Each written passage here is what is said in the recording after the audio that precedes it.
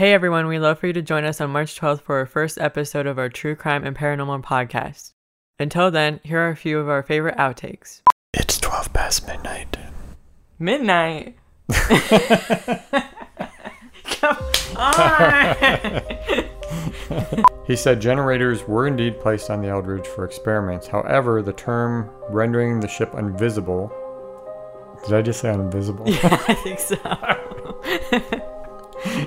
The funny thing is, I would not even have noticed until you said something. Just a disclaimer, this is in Hungary, so there's a lot of words I cannot pronounce. Is it in Hungary or Hungary? Hungary. Hungry? Hungary. Hungry? The family, along with their Malamute Labrador named Harry, moved into the house on December 18th or 19th. I hear different. What are you laughing about? Their dog Harry. I don't know, it just seems like a weird name for a dog. Alright. It's 12 past 3. Would that be wrong? Because we're not using the title? That's the title. No. Oh, yeah.